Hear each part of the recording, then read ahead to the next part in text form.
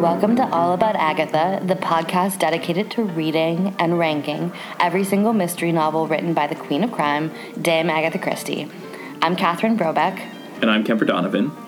And this week we are tackling the kidnapped Prime Minister. First published in What Else? The Sketch in April of 1923. So pretty early in the long run of Christie's short stories. And some of that we can tell, to be completely honest, up front about this short story, I think. You're not a huge fan of this short story, Catherine? Not a huge fan. You? I was not. I was neither a fan of the short story nor the adaptation this time, for both the same and slightly different reasons. So we'll get into it. Yeah, so let's start with the victim, and it is the Prime Minister of Britain, David McAdam, and he's originally shot at on a car ride from Windsor back to London. He is en route to... It's a little bit unclear in the short story. It says Versailles, but the assumption is it's actually the Paris Peace Conference, which was not actually held at Versailles. So it's a little confusing what's going on here because there's like a lot of real world tension in this short story, but yet there are some inaccuracies which make it a little bit unclear what's happening. It's clearly stated at the beginning of the story that this is a story being told by Captain Hastings after World War after the Great War has ended, that took place during the Great War, right? So, well, or possibly at the end of it. It's unclear. I mean, it could be. He literally could have been, I guess, going to the treaty signing. It's unclear if the war is still on. I think that's what I thought it was. I thought he was going to the Treaty of Versailles. So we're in 1919. It is a little unclear because it's unclear why a German sympathizer, I guess, would want to interrupt the signing when the peace process had already been going on for a year at that point. This is the problem with the short story, which the adaptation... Oh, the adaptation's almost worse. That's the thing. The adaptation goes through some gymnastics to try to morph and clarify the politics that are rather muddy in the short story, but I actually think it does a terrible and somewhat alarming job, and we'll get to that in a little bit. Sure. And that also has to do with, I think, the year that the adaptation itself was made. I mean, there's all sorts of confusion here going on between the year the story is set, which is like 1918, the year the story was written, which is 1923, the year the adaptation is set, which is 1936, and the year the adaptation was made, which is 1990. Right. And so it's a really weird case, which I don't actually think happens that frequently in Christie stories, where trying to actually place it in geopolitical events actually muddies the waters of what the story is. Yeah, it does, because she was confusing about those real world events. We're supposed to be able to place this within the real world, but we just kind of can't. Right. Based on what we're given. Right. So what we do know is that the obvious suspects are, I guess, in a broad category, the Germans. Of course, since we're at the end of war with Germany, so if someone has shot at and then kidnapped the Prime Minister, there is a good chance that the Germans are behind it. Their motivation is pretty obvious. And because the Prime Minister seems to have disappeared in France, that also means that there are just any number of Germans who could be in France on the ground, and for sure. it sort of adds an extra complication there. But we do have two specific individual suspects, and only two. Mm-hmm. Right. One of them is Captain Daniels, who is the Prime Minister's very smart and linguistically inclined private secretary. I believe he speaks 7 languages, which Poirot says right off the bat is suspicious, since British people are not very good at languages. So perhaps he's a secret German, I suppose, is what he's getting at there. Captain Daniels is in the car with Prime Minister McAdam when the Prime Minister is shot at, and he's also with him when he seems to be kidnapped in France. However, in France, Daniels was found gagged and chloroformed in the French countryside in a second abandoned car. So he seems to have been a victim of that kidnapping in France. Right, and so then the only other possible suspect is the charmingly named O'Murphy. Do you think he's Irish? Oh, I wonder. Murph? Do you think they call him Murph? I mean, it wasn't enough to just call him Murphy. He has to be O. Murphy. O. Murphy, yep. Maybe he should be O. McMurphy. So he's the Prime Minister's chauffeur. But he's also a CID man, so he's respected, especially amongst the people investigating it. What's CID, by the way? Criminal Investigation Department. So he would appear to be above suspicion by those investigating, except for the fact that the car that had been carrying the Prime Minister to the train station to bring him to Dover, that car was abandoned outside of a location of known German sympathizers in London. And conveniently, O'Murphy's disappeared. And this is going to be important. It's going to be more important when we talk about the adaptation. It's made it very pointedly clear, if you didn't get it from O'Murphy, that O'Murphy is also from County Clare. And so while it is not said, we'll get to this in a minute, that's all that's said, but it's repeated more than once in the short story that O'Murphy is from County Clare. So let's just be real clear. He is Irish. He is Irish, and he's not from one of the counties that will become Northern Ireland. Yeah, so he is an Irishman who probably sympathizes with the Irish as opposed to the British. The English. Or I guess we could say the British. The other thing, by the way, we just spent a while making fun of Agatha Christie for her name of O'Murphy, but I did think it was amusing that she made up this prime minister. There was no actual Prime Minister McAdam, but McAdam is just a type of road construct. It's like a type of road material that was invented by this Scotsman, and it's a name that signifies someone very solid and grounded and earthy and thoroughly British, and I thought that was a really funny, appropriate name, and Although they would probably say at this point that they were thoroughly Scottish and that they actually have nothing to do with the English, because now we have, in fact, similar situation going on. With Scotland and England, sure. Yeah, there was not necessarily that distinction that we made then. This is basically going to be a UK politics kind of episode, unfortunately. Yeah, and we'll see how good we can do. And that's the thing. Given that we're two Americans. Yeah, we are aware that we're two Americans talking about political situation spanning approximately 100 years, and that we have no firsthand knowledge of, or even much secondhand knowledge, since this was never the focus of our history classes, but we will muddle through it. You can feel free to send comments to our various social media and email addresses about what we have done poorly in our retelling of UK politics. So I guess let's just really quickly run through the world as it appears to be, right? Sure. We've covered a lot of it, but basically it's the eve of this huge important announcement. So whether or not you think that's the signing of the Treaty of Versailles, or if you think it's actually the Paris Peace Conference itself, regardless, the Prime Minister is supposed to be in France, and he has gone in advance to Windsor to speak with the King.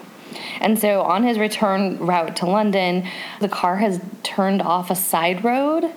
So they're not on the normal route, and so they're not being followed by normal Scotland Yard security detail. And that's when he gets shot at. And he's grazed, thankfully. He's not mortally wounded. He's bandaged. His face is bandaged at a local clinic.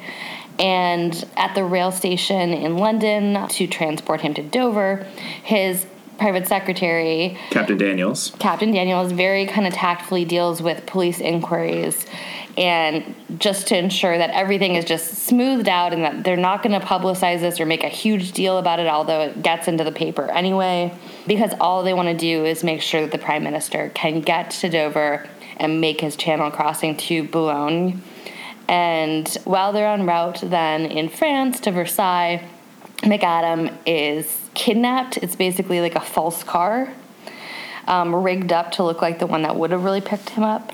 The car that was waiting for him in Boulogne is a false car. Correct. And so he is kidnapped, and then as we find out later, Captain Daniels is bound and gagged and chloroformed and dumped in the French countryside.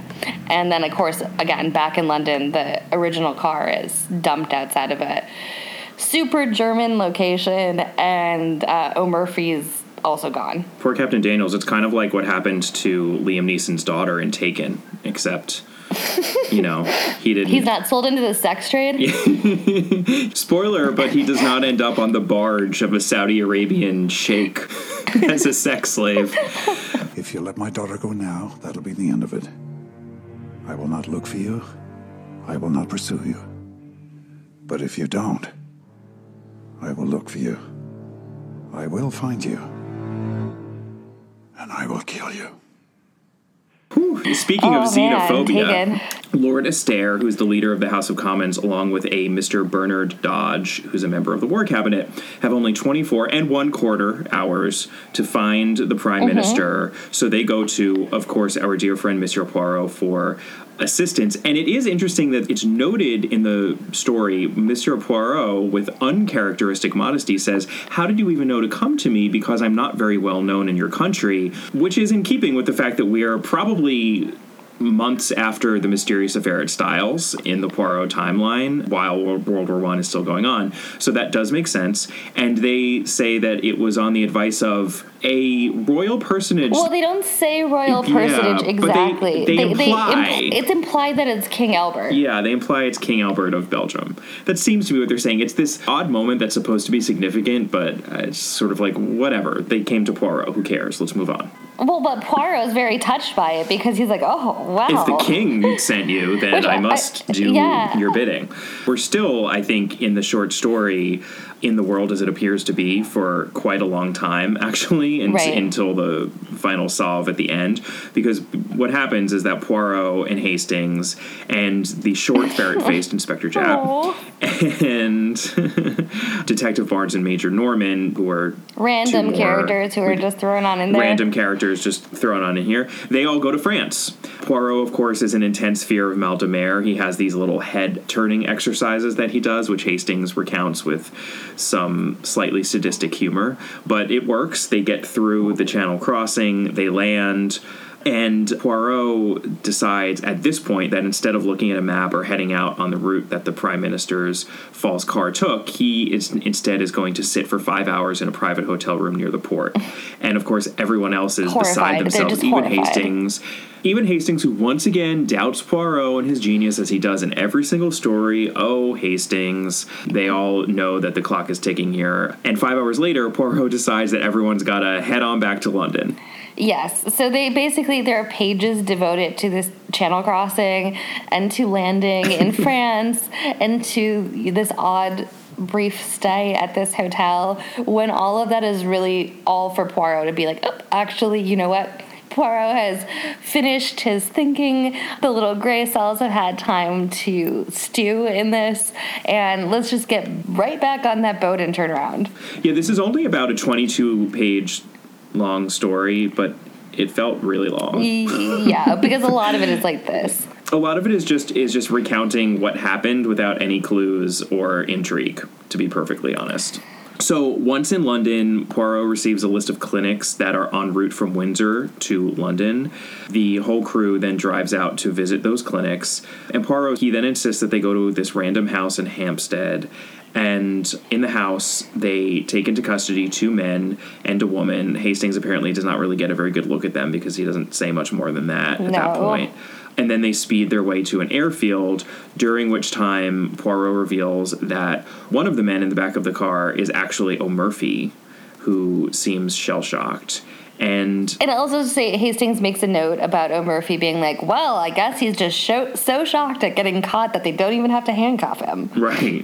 He still clearly has no idea what's going on. And he also can't believe that Poirot is going to fly to France to find the Prime Minister finally, after all this apparently wasted time, and try to get him to Versailles in time. But, oh, surprise! The other man taken into custody at that random house is, in fact, the Prime Minister. And he, of course, is the one that is promptly put on that airplane and sent over the sea to France, where he makes it in time to the Treaty of Versailles / Paris Peace Conference / maybe something else. To apparently give a very, very well-regarded speech, which we're told at the very end. Urging the world to not give in to peace with the Germans during / post World War I, which is maybe a contributing cause to World War II. a lot of to World people War argue. II. I mean, that's the thing. Yeah. And this is where the timelines are so weird and important for the setting of the story and the writing of the story. In 1923, it was not obvious that urging for more punitive measures against the Germans was a bad thing. It is obvious now, and it probably... that it might have been a really, really bad idea. Yeah, I mean, we know now with the benefit of hindsight that Hitler was able to foment a lot of rage among the Germans by the fact that they had a horrible economic situation, which has been partially due to Had a huge all their Treaty of fines. Versailles. And so it's just kind of, I mean, obviously there's a lot more there that's very simplistic, but Prime Minister McAdam is not necessarily on the right side of history here. And in 1923, she clearly thought that he was, and it just makes it a little hard to read. That he should be lauded, right? It appears that we should think that this was heroic and that McAdam should be lauded for his hard stance and getting the standing ovations at whatever conference or signing he's actually going to. Maybe we should go through the clues to get to the world as it actually is. Sure. Yeah. I mean, aren't very many, right? I guess number one is never trust an Englishman who is a good linguist, apparently. Poirot says it up front. He asks a bunch of questions. He's really suspicious that an Englishman would possibly know that many languages. And he's immediately concerned that Daniels does. So that prejudice against a good linguist is borne out. So clue number 2, the shooting of the Prime Minister seems botched and also like it may not have been intended if they were then going to kidnap him. In other words, the plan was clearly to sow discord and confusion by having the Prime Minister go missing. That's actually what happened. So why even bother taking a shot at the Prime Minister beforehand? Right. That sort of confusion is something that... It's suspicious. Yeah, we're meant to think hard about that and not gloss over it as everyone else seems to have done, other than, of course, Monsieur Poirot. And the deduction there that Poirot makes is that he wasn't actually shot at. The whole purpose of this supposed shooting was to cover the Prime Minister's face. And this is yet another, it happens all the time. It happened just in our last episode with the witness for the prosecution. Right. For sure. It happens all of the time. It happens all the time. Like if someone is appearing in bad lighting or with their face covered by scarves or bandages or a hat or anything. Right. If they're in a dark alley wearing a hat with a bandage over their face, that's not the person who it's supposed to be. Exactly. There's something tricky going on in terms of identity. So the whole point of the shooting... Or if somebody's face is bashed in. Right. Or if someone's face is bashed in, like on the Mystery of the Blue Train. Right. So the whole point of the supposed shooting is to be able to have the person pretending to be the Prime Minister cover his face when they're getting onto the boat to cross over to France, because that would then make everyone believe that the Prime Minister had actually been kidnapped in France rather than in England, so that no one would be looking for him in England. But of course, Monsieur Poirot was too smart for them.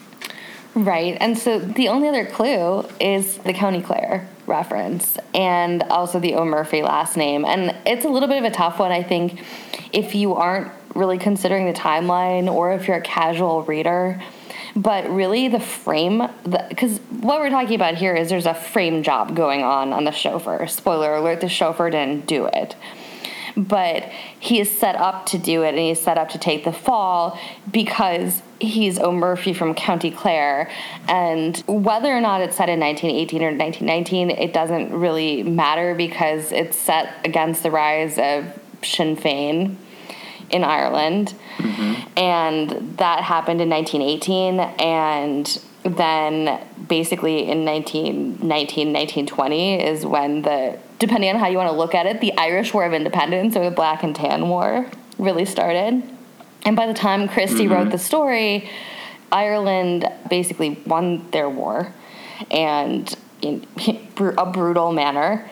And Ireland becomes the Republic of Ireland and then Northern Ireland. And so obviously there's a huge amount of tension here. And the fact that the county is specifically named, we mentioned it earlier, but the fact that it is specifically in what would become the Republic of Ireland is important. And it's important to make it look it's important to make him look suspicious, because what's going on here is that he would have to have he would have to have as much reason as the Germans to have anger directed at an English prime minister.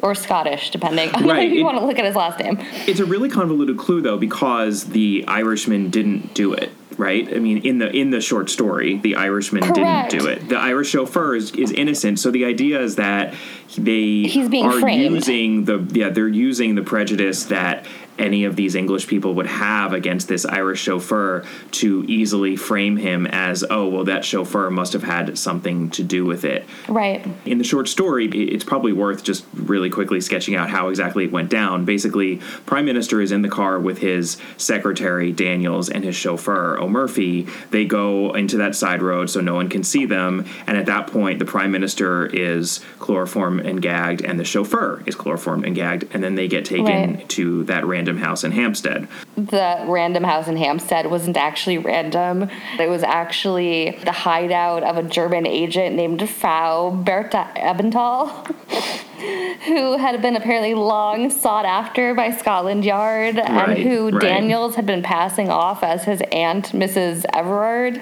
So that is actually what the end of the story is, that the Prime Minister and his chauffeur were being trapped by a German agent in, the British countryside. Yeah, it's pretty ridiculous. So then there's a fake prime minister and there's a fake chauffeur that make it to the boat stop in London, to the dock. Dover. Yeah, to Dover, essentially. And then the fake chauffeur drives back to London, where he goes to that seedy place, and that's the last place where he's seen. It's very easy for these investigators at Scotland Yard to believe that chauffeur, he was a bad one. He was actually colluding with the Germans because he's Irish. So even though the real O'Murphy is innocent, his name and the fact that he's from County Clare is important because it means that he was easily framed. And that's probably the most interesting thing we can say about the whole story, and it's totally excised from the adaptation, because in the adaptation, O'Murphy is guilty. This adaptation is episode 8 of series 2, the second to last of that season, and it aired in February of 1990. So in 1990, the troubles that had been raging for the entire 20th century were still very much raging. And right, IRA violence in London was a real thing. And we're not taking a stance either way here. I mean, this stuff is all so recent. It's understandably difficult for people on both sides to consider. So, this is supposed to be a fun podcast discussion, so we don't have to get too into it. But I think there's a pretty convincing argument to be made that there's some strong anti-Irish sentiment that was infused into the adaptation that only has a kernel. Yeah, I mean, it only has a kernel in the short story, but it pervades and is made the focus almost of the adaptation. And the big change that they made is that the chauffeur is also guilty. So there's the secretary, Daniels, and rather than having an aunt, it's actually a supposedly estranged wife.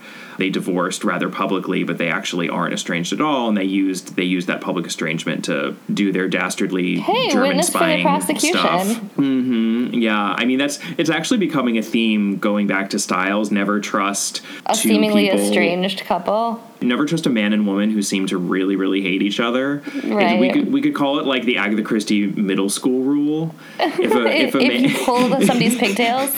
Yeah, if you pull someone's pigtails, you love them. Anyway, there's still Daniels who's guilty, but the chauffeur is also in on it. And the whole idea of Irish people being super anti-British to the point where they would rather help the Germans at the expense of the British is very much alive in this adaptation. In the short story, it ends up not being the case. So not only do they do that, but of course they set it in 1936, which is also very different. The idea of being pro-German in 1918 versus pro-German in 1936 is of course also very different. So they're essentially implying that the Irish here are helping Hitler. For sure. Well, and also, I mean, I would just note, because this actually kind of comes up in a weird way in the adaptation, but part of the rise of Sinn Féin was that there was an opposition to Irish troops being enlisted in the Allied and British effort in World War I, and frustration, I guess, about not having essentially home rule, right, and say over what your people were being shipped off to. And so that's like set up. I mean, that is an underlying tension also in the the approach to the prime minister, and the home rule element and the war effort is brought up in the adaptation as like this like seething resentment that has just been boiling up now. They have been planning this for years. It was only when they could get somebody sympathetic to their cause into the position of one of the drivers of the prime minister was the abduction possible. But what is their cause? German rearmament? Indirectly. There is a strong element in Ireland that does not care if Germany rearms so long as it causes hurt for England. But how did Daniels get involved? I understand about his wife. Seems she was always a bit of a rebel. But the father of Commander Daniels was violently opposed to Lord Asquith in the 1914 Irish Home Rule Bill. Oh, that was the end of his career in politics. I think that this has festered inside the Commander Daniels all of his life. He did not take so much persuading. It's really specific in like a borderline uncomfortable way. Absolutely. And it climaxes in Daniels's former wife, I guess still the wife of his heart, on a tower, putting a gun to her head and then bellowing out, "Erin go bragh," shooting herself. And we see the blood spattering onto the tower, which is this is the bloodiest death I've ever seen in this series. Yeah. And then falling to her death. And the camera, actually, there's a camera shot that is falling with her to the ground. I'm not exactly sure how they got that. I mean, I think they actually hurled a camera at some point toward the ground to get that shot. On the tower! It's Mrs. Daniels. Yeah, come back! Watch out! Stop her! Erin Gobra!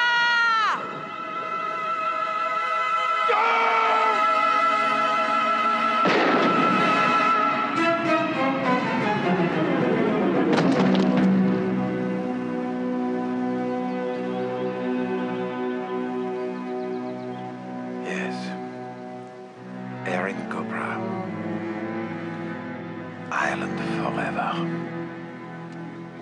Let's be honest, there's a really clear anti-Irish sentiment throughout this adaptation that, again, you could argue because it ends up being a red herring in the short story. It's there in the short story, but it's just not of the same tenor and character that it is in the adaptation. But it's there literally as it's there. It's much like, again, Witness for the Prosecution, which we were talking about last week, where the Austria thing is a red herring. In the Witness for the Prosecution, the Irish thing is very similar. The man is being set up because he's Irish. He didn't do anything. Right. In 1923, any casual reader of the sketch would probably be thinking, oh, it's that awful Irishman. So it's uncomfortable. From the perspective of 2017, it's uncomfortable watching this thing that had been made in 1990 in the midst of all of this. No, and also because the bad guys in the original story are Germans. It's about World War I.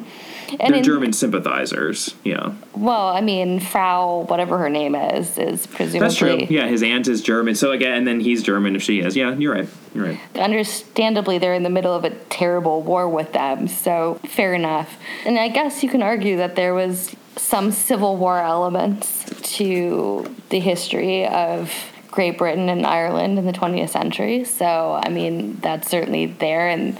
They had every right in 1990 to feel however they wanted when they were portraying it, but it is a little bit weird that when the plot has to do with essentially Germany and rearmament, the bad guys are the Irish. Yeah, no, absolutely. I think a fitting end to this discussion is to quote the very first sentence of the short story, which I immediately underlined, and that is, "Now that war and the problems of war are things of the past."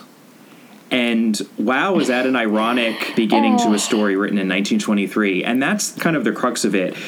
You could tell that she was writing in 1923 on the other side of the Great War, and with this brutal, whatever you want to call it, war of Irish independence that had happened, thinking, okay, well, but now we're done with that. And wow, they were just at the beginning of it. And like, I'm fully aware that we're not at the end of anything either. I don't feel like I can judge that sentence. It's just like Do you know what the sentence is a little bit? It's George W. Bush standing on an aircraft carrier announcing essentially essentially mission accomplished. Those are some ironic words. And so, I mean, I think that what we can say about the story is that for a seemingly simple story, it actually causes a lot of problems to discuss it later because the geopolitics of it are so complicated. It's really funny. Well, I mean, not funny, haha, but like funny in an interesting way when it really rears its head in something that you actually generally consider comforting. I generally think of the Poirot series as relatively comforting. I mean, it gets dark, and especially the later episodes are very dark, which we've talked about, but it's a little bit jarring to have what feels like really relevant real-world concerns, even if they were real-world concerns in 1990. No, it feels absolutely. Well, and it feels hard to have them come up. Well, and the funny thing is, with that first sentence of the story, you can tell that the story is unintentionally political, which is, of course, the most political anything can be. If you're actually trying to make a political statement, sure, you're going to take a stance, but the story ends up being political despite itself because Christie was writing in a certain time about certain things. And as time went on, the biases or just the relationships of what it meant to rearm Germany and for the Irish to not like the English and all those things changed and shifted. And it's just really funny that the exact same thing happened again when it was adapted in 1990, where the choices that were made were based very much on what was going on at the time. And now it's very different looking back on it over 25 years later. And that happens all the time. It just doesn't always happen with mystery stories. It doesn't happen as often, I think, with detective novels or detective stories. It's usually in other genres. But hey, it happens here too because these stories are about people. Right, and they're written by and they are filmed by people who kind of can only respond to their current situation. It's just funny to think about something that, you can remember fondly being a child and sitting like with your mother on a sofa and comfortably watching mystery on PBS and then going back and being like, oh God, this is a political minefield. The best American analogy for that experience I can come up with, which just came to me when you were saying that, is watching this past year, we had two OJ creations. One was the very fictional miniseries done by Ryan Murphy, and then there was the OJ Made in America documentary. And watching it, I had been glued to the trial when it was happening like everyone in the U.S., but I was only a teenager. And I did not understand what the underlying especially racial tensions that were at play there, given the history of not just the U.S. broadly, but Los Angeles specifically. And now having lived in Los Angeles and knowing a lot more about that, it was just really interesting to rewatch or revisit the OJ trial and realize how simplistic my viewing of it had been, and this felt a little bit like that. I totally agree. And we at least lived in this country during it. Right. All right, well, I think we're done. Yeah, really accidentally weird short story and episode, I think. Yeah, that is The Kidnapped Prime Minister. Join us next week for a novel, The Seven Dials Mystery. In the meantime, you can email us at allaboutthedame@gmail.com or visit us on Facebook at facebook.com/allaboutagatha. We are on Twitter at allaboutthedame. I am at Kemper Donovan. Catherine is at Brobcat. We are also on Instagram at allaboutagatha. And we will see you next week. Bye. See you next week.